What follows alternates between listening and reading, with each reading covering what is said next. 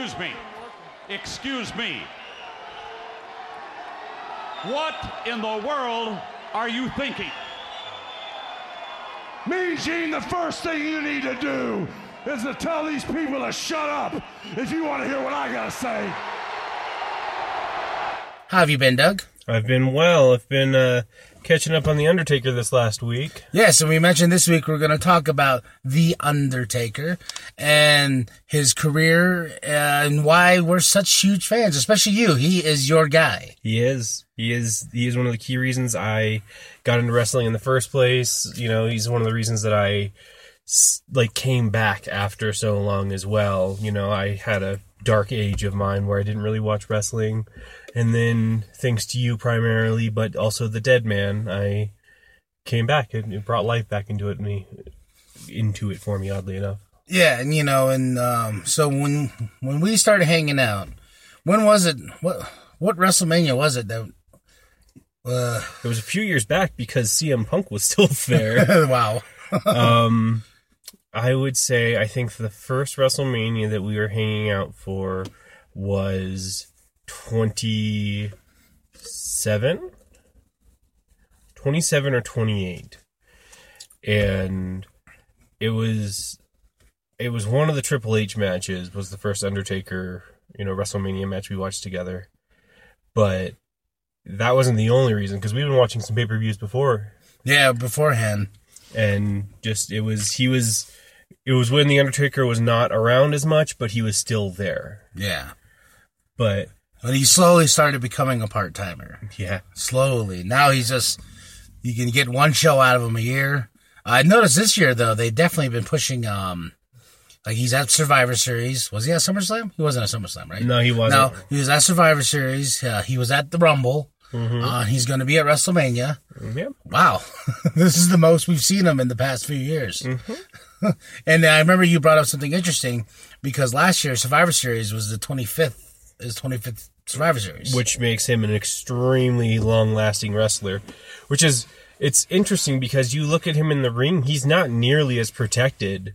Like he isn't a very safe wrestler. He is a very aggressive wrestler in his matches. He takes a lot of hard bumps in his in the matches he goes through, and a lot of wrestlers that take those kind of hits for as long as he's been around don't actually stay around that long. But he's got a thick skull and some thick skin, even in his older age. And his debut was, let me see, was it Survivor Series? Yeah, I'm fairly certain that was his first pay-per-view as the Dead Man, was Survivor Series way back when. Yeah, and then slowly the years progress. And, one cool thing about his life is he has redone his character over and over again, even though technically it is the same character, but he's given different life to it. Like, if you go to the Ministry of Darkness or whatever, then you go to Dead Man Inc., and then you go into what he's doing now. Which it's funny to see him do that too, because whenever he progresses, he takes at least a little bit of something from the thing he was before and adds that to what he, like, how he changes it. Where some people, they have one gimmick and then they change to something completely different. You look at, Kane, who went from the Demon Kane to Corporate Kane, two totally different people. But The Undertaker, he goes from the original Dead Man to, the Ministry of Darkness, which was like a more elaborate sort of version of that. Then you go to, even when he was Biker Taker, Dead Man Inc., it was, you took that, he never wore anything but black, honestly. That was, and he was purple. He did have the denim shirt. Yeah. He did rock that for a while. Or he still rocked all black, but he had the shirt over with the no sleeves, no nothing on it, so he can rip it off. And oh man, just Undertaker in general is just awesome. Like you really can't. The nostalgia and how phenomenal he is, especially when you look at his career. And I know lately you've been rewatching a lot of his stuff. Mm-hmm. And I do have to say, it's amazing to watch how agile, at least especially in the beginning, even through these last couple of years, he's been extremely agile compared to most men his size. And looking back on it, there's a very good reason. Is if you look at his life before wrestling, he was actually going to be a basketball star, and he shows it with how he wrestles. He is a very athletic, and he can jump for a guy. Like some of his shoulder tackles he does, he'll just get some good air on it. But he he has one of the least changing movesets, unfortunately. Would probably be my biggest criticism for him as a wrestler, is that his movesets over the years haven't evolved that much. And if you watch some of his earlier matches, a lot of his moves weren't actually, like, people didn't know what to call them. But there was his iconic tombstone pile driver that everyone knew. But a lot of his early matches, the old school wasn't called old school for a long time. I mean, honestly, it was probably current school at the time. Well, as he aged, then they called it old school. Yeah. Fun fact, Doug schooled me on what the tombstone was originally called. Oh, yes. It's whenever he would use it in a match, and this seems kind of foreboding for how the streak was ended, but they used to call it Tombstone City, which was that's pretty cool in a lot of ways. Like it foretold the future of what was coming for a lot of things. And also if you look at it though, like the biggest difference between that and Suplex City, nobody got up from Tombstone City. Like that was a one and done in any of his matches. Was the first tombstone hit, nobody kicked out of it. And now you watch it, he hit Brock Lesnar with, I think, 3 tombstones in that match and still didn't get him down. In either of their matches, or any of the 3 matches, he's hit him with multiple tombstones and did not take him down. And you just look at it and go, that's not right. Because if he can take down Hulk Hogan with 1 tombstone, then there's no way anyone should be able to get out of that. Yeah, I'm thinking about this right now. Is Hulk Hogan part of his streak or no? No. Okay, I know he faced Mr. Hogan. Yeah, he actually lost to Hogan a few times too, if I recall. But no, he was, but I'm just saying, if 1 tombstone can take out that big of a legend, then, the fact that 3 can't. I mean, I remember the first time I saw the tombstone. I think he was wrestling a Joe Schmo.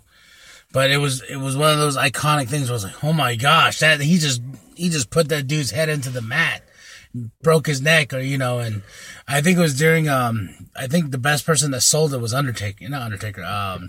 Oh, yeah.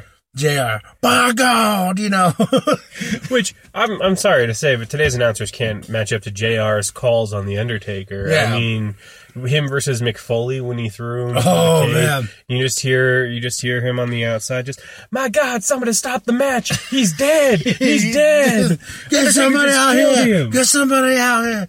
Yeah. And, oh, yes, the Hell in a Cell. I showed a friend of mine that match the other day, and he was blown away. Well, that's one of the many times that I say he was not a safe wrestler, and he made it very far. He has made it very far. He's still going this year. But he's made it very far for someone that has taken so many risks. And you look at his opponent, Mick Foley. Mick Foley can't wrestle anymore, unfortunately, just because, and you see it. And just the fact that you don't see The Undertaker having deteriorated the same way that a lot of wrestlers back then have. And being synonymous with a lot of different certain matches in wrestling, especially the Hell in a Cell. And the Buried Alive, which I don't think he's ever won a Buried Alive. He's won a few casket matches. But anything is synonymous with something evil, it's pretty much The Undertaker is one of the big names when you think of it. And, and I think if you go back, especially to the Hell in a Cell, one of my favorite matches, which is kind of overdone now, I feel like they should go back to, I know it's a pay-per-view, I feel like I wish they would go back to it like it came up every once in a while. That was the cool thing, especially like when Shawn Michaels and HBK and all of a sudden they're like, you know what, I'm gonna face you in the Hell in a Cell. Then you saw the terror in like Triple H's face, or even like Undertaker coming back say we're gonna wrestle in the Hell in a Cell, and it was one of those spontaneous matches that popped up every once in a while that gave that edge because they're like, oh man, they're gonna kill each other. No, and that's also like the more rough matches aren't in this era that we are in now aren't nearly as hardcore as they used to be. And it's disappointing to see stuff like that when you you get so used to the crimson mask that comes in during these matches, and now they're just so, hey, the moment somebody's bleeding, we have to stop the show. And you're like, wow, if that had been true, The Undertaker probably would not be nearly as famous as he is. I miss the Crimson Mask, honestly. I think the Crimson Mask gave the edge to a lot of those matches, especially with who did Taker fight in the Hell in a Cell? It was him and Brock. Yeah. When he was the Dead Man Inc.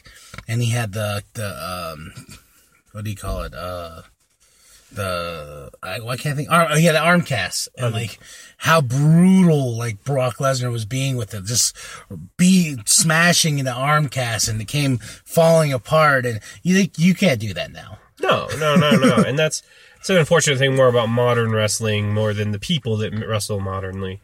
Because you can't hold it against the people that are wrestling. It's the corporation and how they want their shirtless, muscular, sweaty men holding each other and throwing each other to be kid-friendly now, which isn't an issue.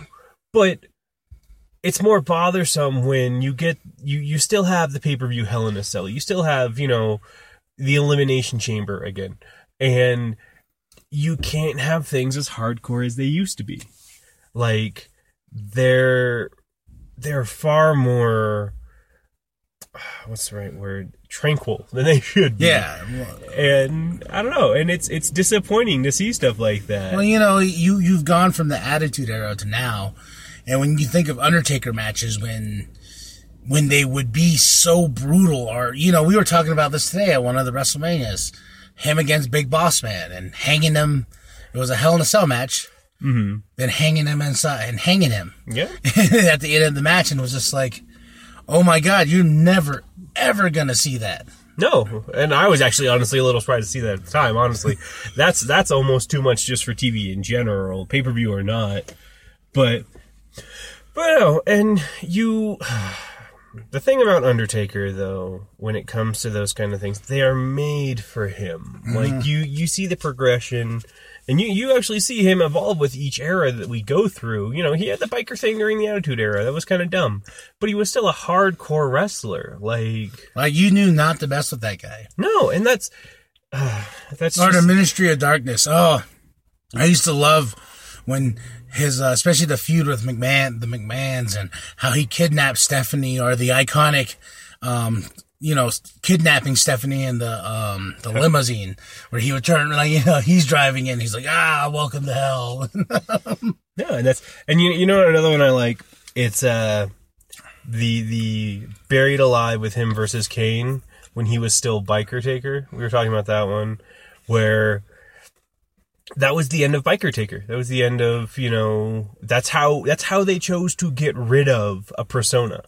And that, if you're going to come back being buried alive and then coming back as the dead man again, that works, especially when your return is during a WrestleMania, which I think that is hands down, out of all of his entrances I've seen him do, probably the best. Yeah, and the longevity of just him being around for so long, and how many big names he's worked with, how many people he's put over, how many people, that he's just had great matches with. And here's one that came into mind, is like his big old feud with John Cena, when John Cena was the doctor of thugonomics. Mm-hmm. And, I remember the icon, like, he's doing a promo, Cena's doing a promo in the graveyard, and it's Taker's thing, and, like, he's doing his little rap or whatever, and he turns around and he pisses on Undertaker's grave.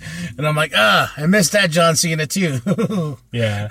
Well, and you know what, though, is that, he puts people over better than almost anyone else, which is why I'm kind of worried about this year's WrestleMania of him versus Roman Reigns, like the theory of him versus Roman Reigns, because I think that might be too far for him to put over. Like, and it's funny to compare his career to Triple H, to compare, Undertaker to Triple H, because one of them buries people figuratively, the other one does it literally.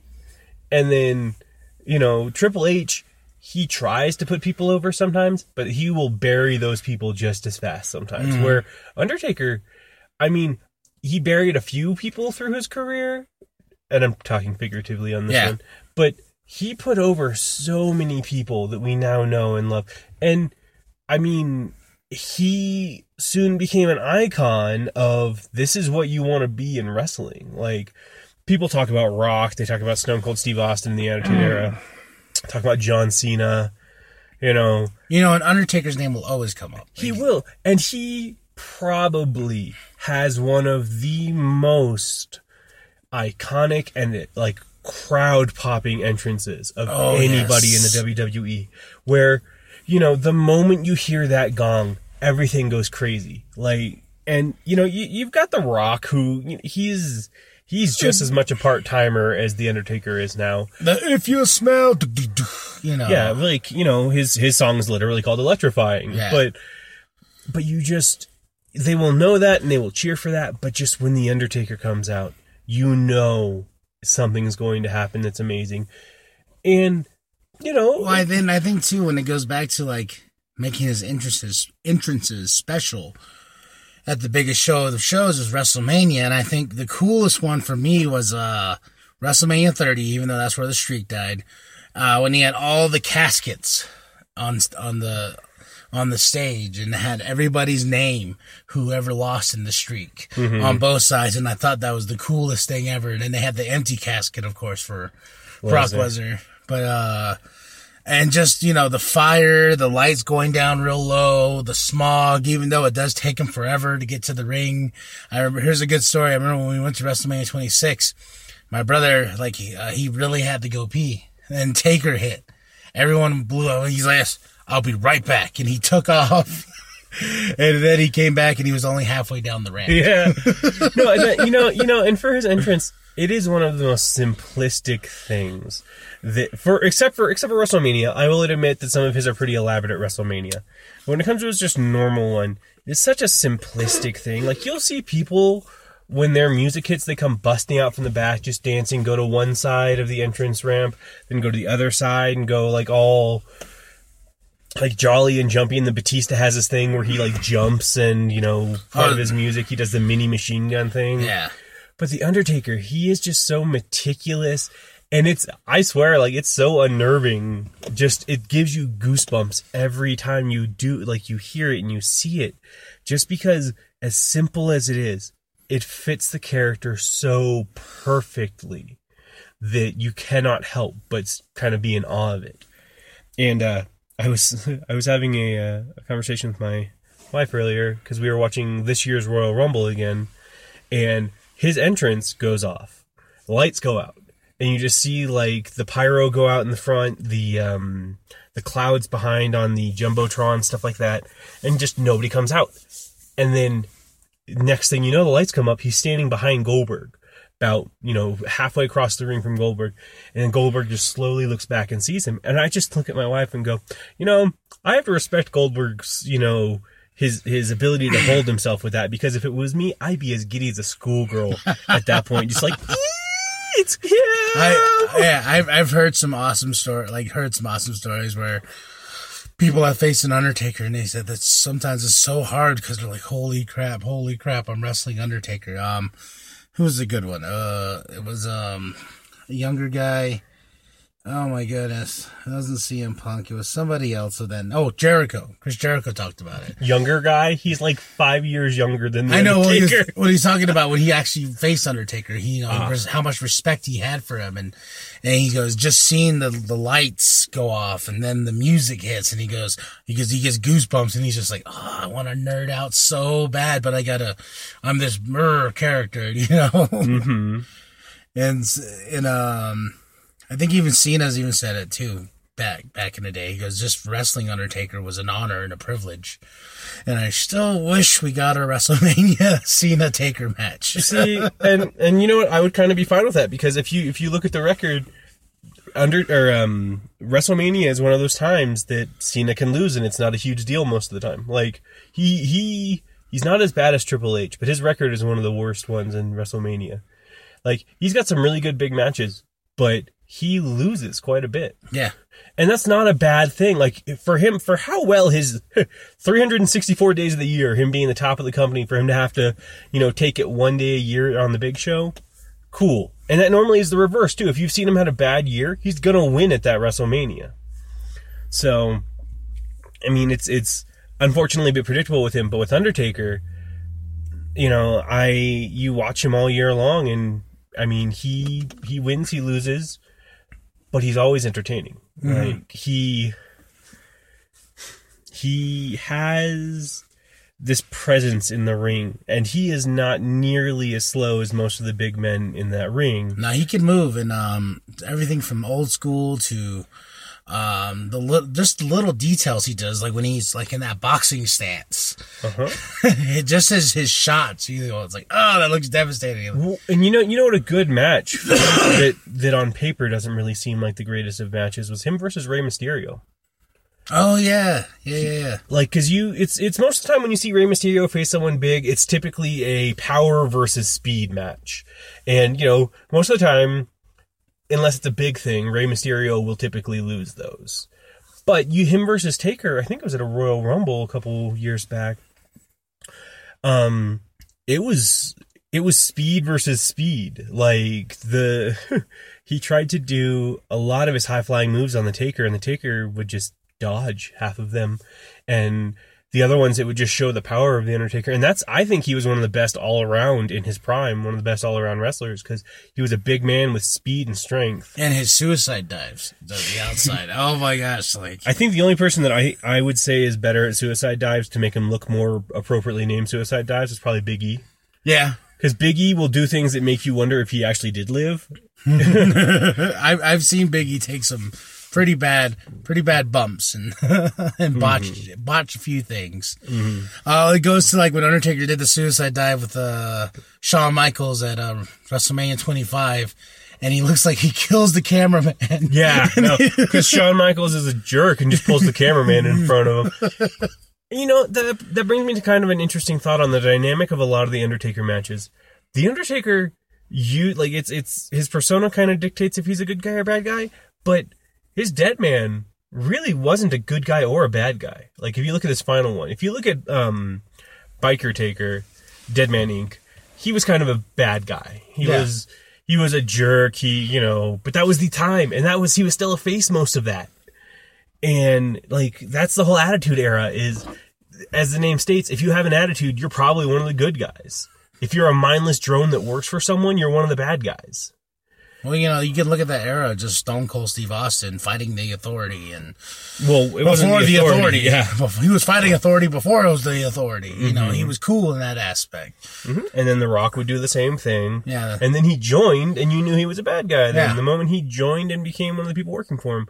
But the Undertaker was kind of the rebel in a lot of it against both sides. He wasn't a good guy. He wasn't a bad guy, and it's interesting to watch him because now he's obviously a face one way or another. There's no way you're putting him as a heel because no one's going to boo him. No one's going to boo him. He is going to be the most popular person in that match, no matter who you put him against. Well, what's really cool is what's really cool and what I really didn't really care for was, what do you call it?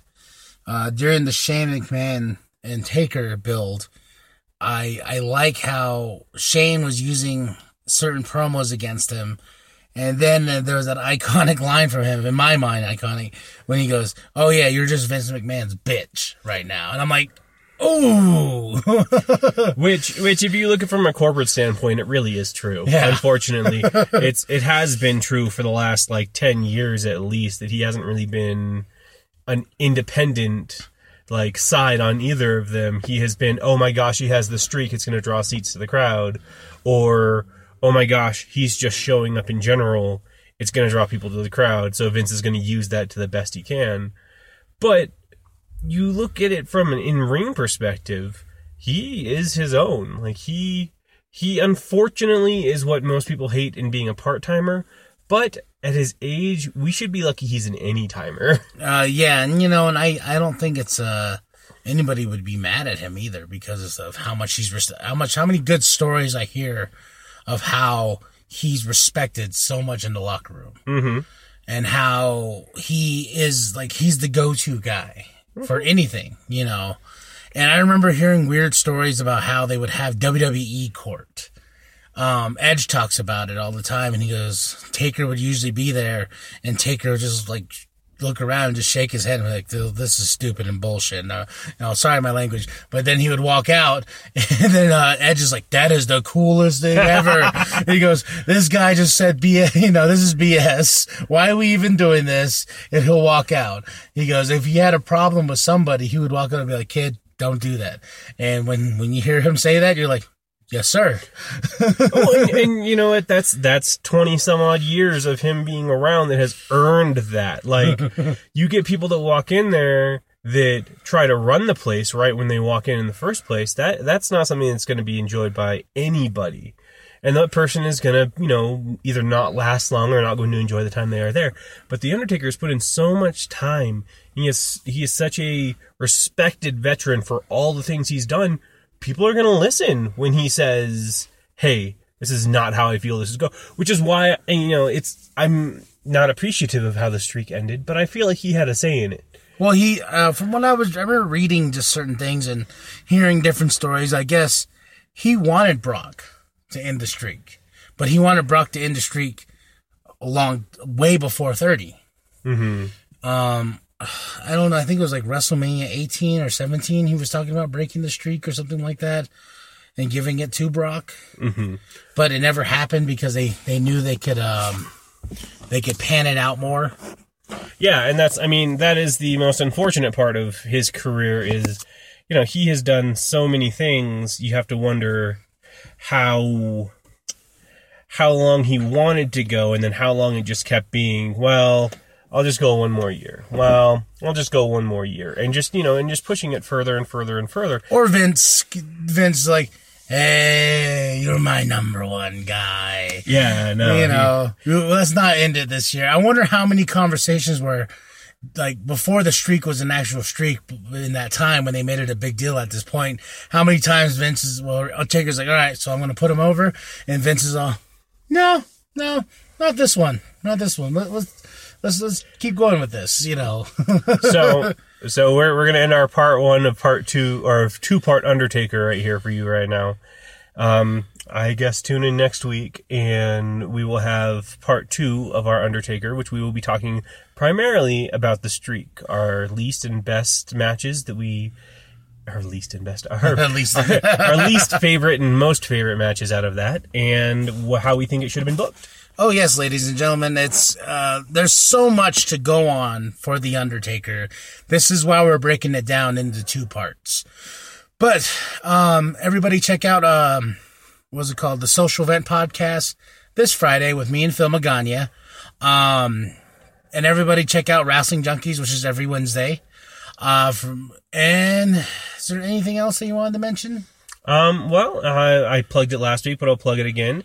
If you would like a satirical and funny take on the current world of wrestling, I would suggest looking on YouTube for Little Karibo's The Mark Remark. It is quite a fascinating and satirical take, and I very much enjoy it. You will suffer. And most importantly, you will rest in peace.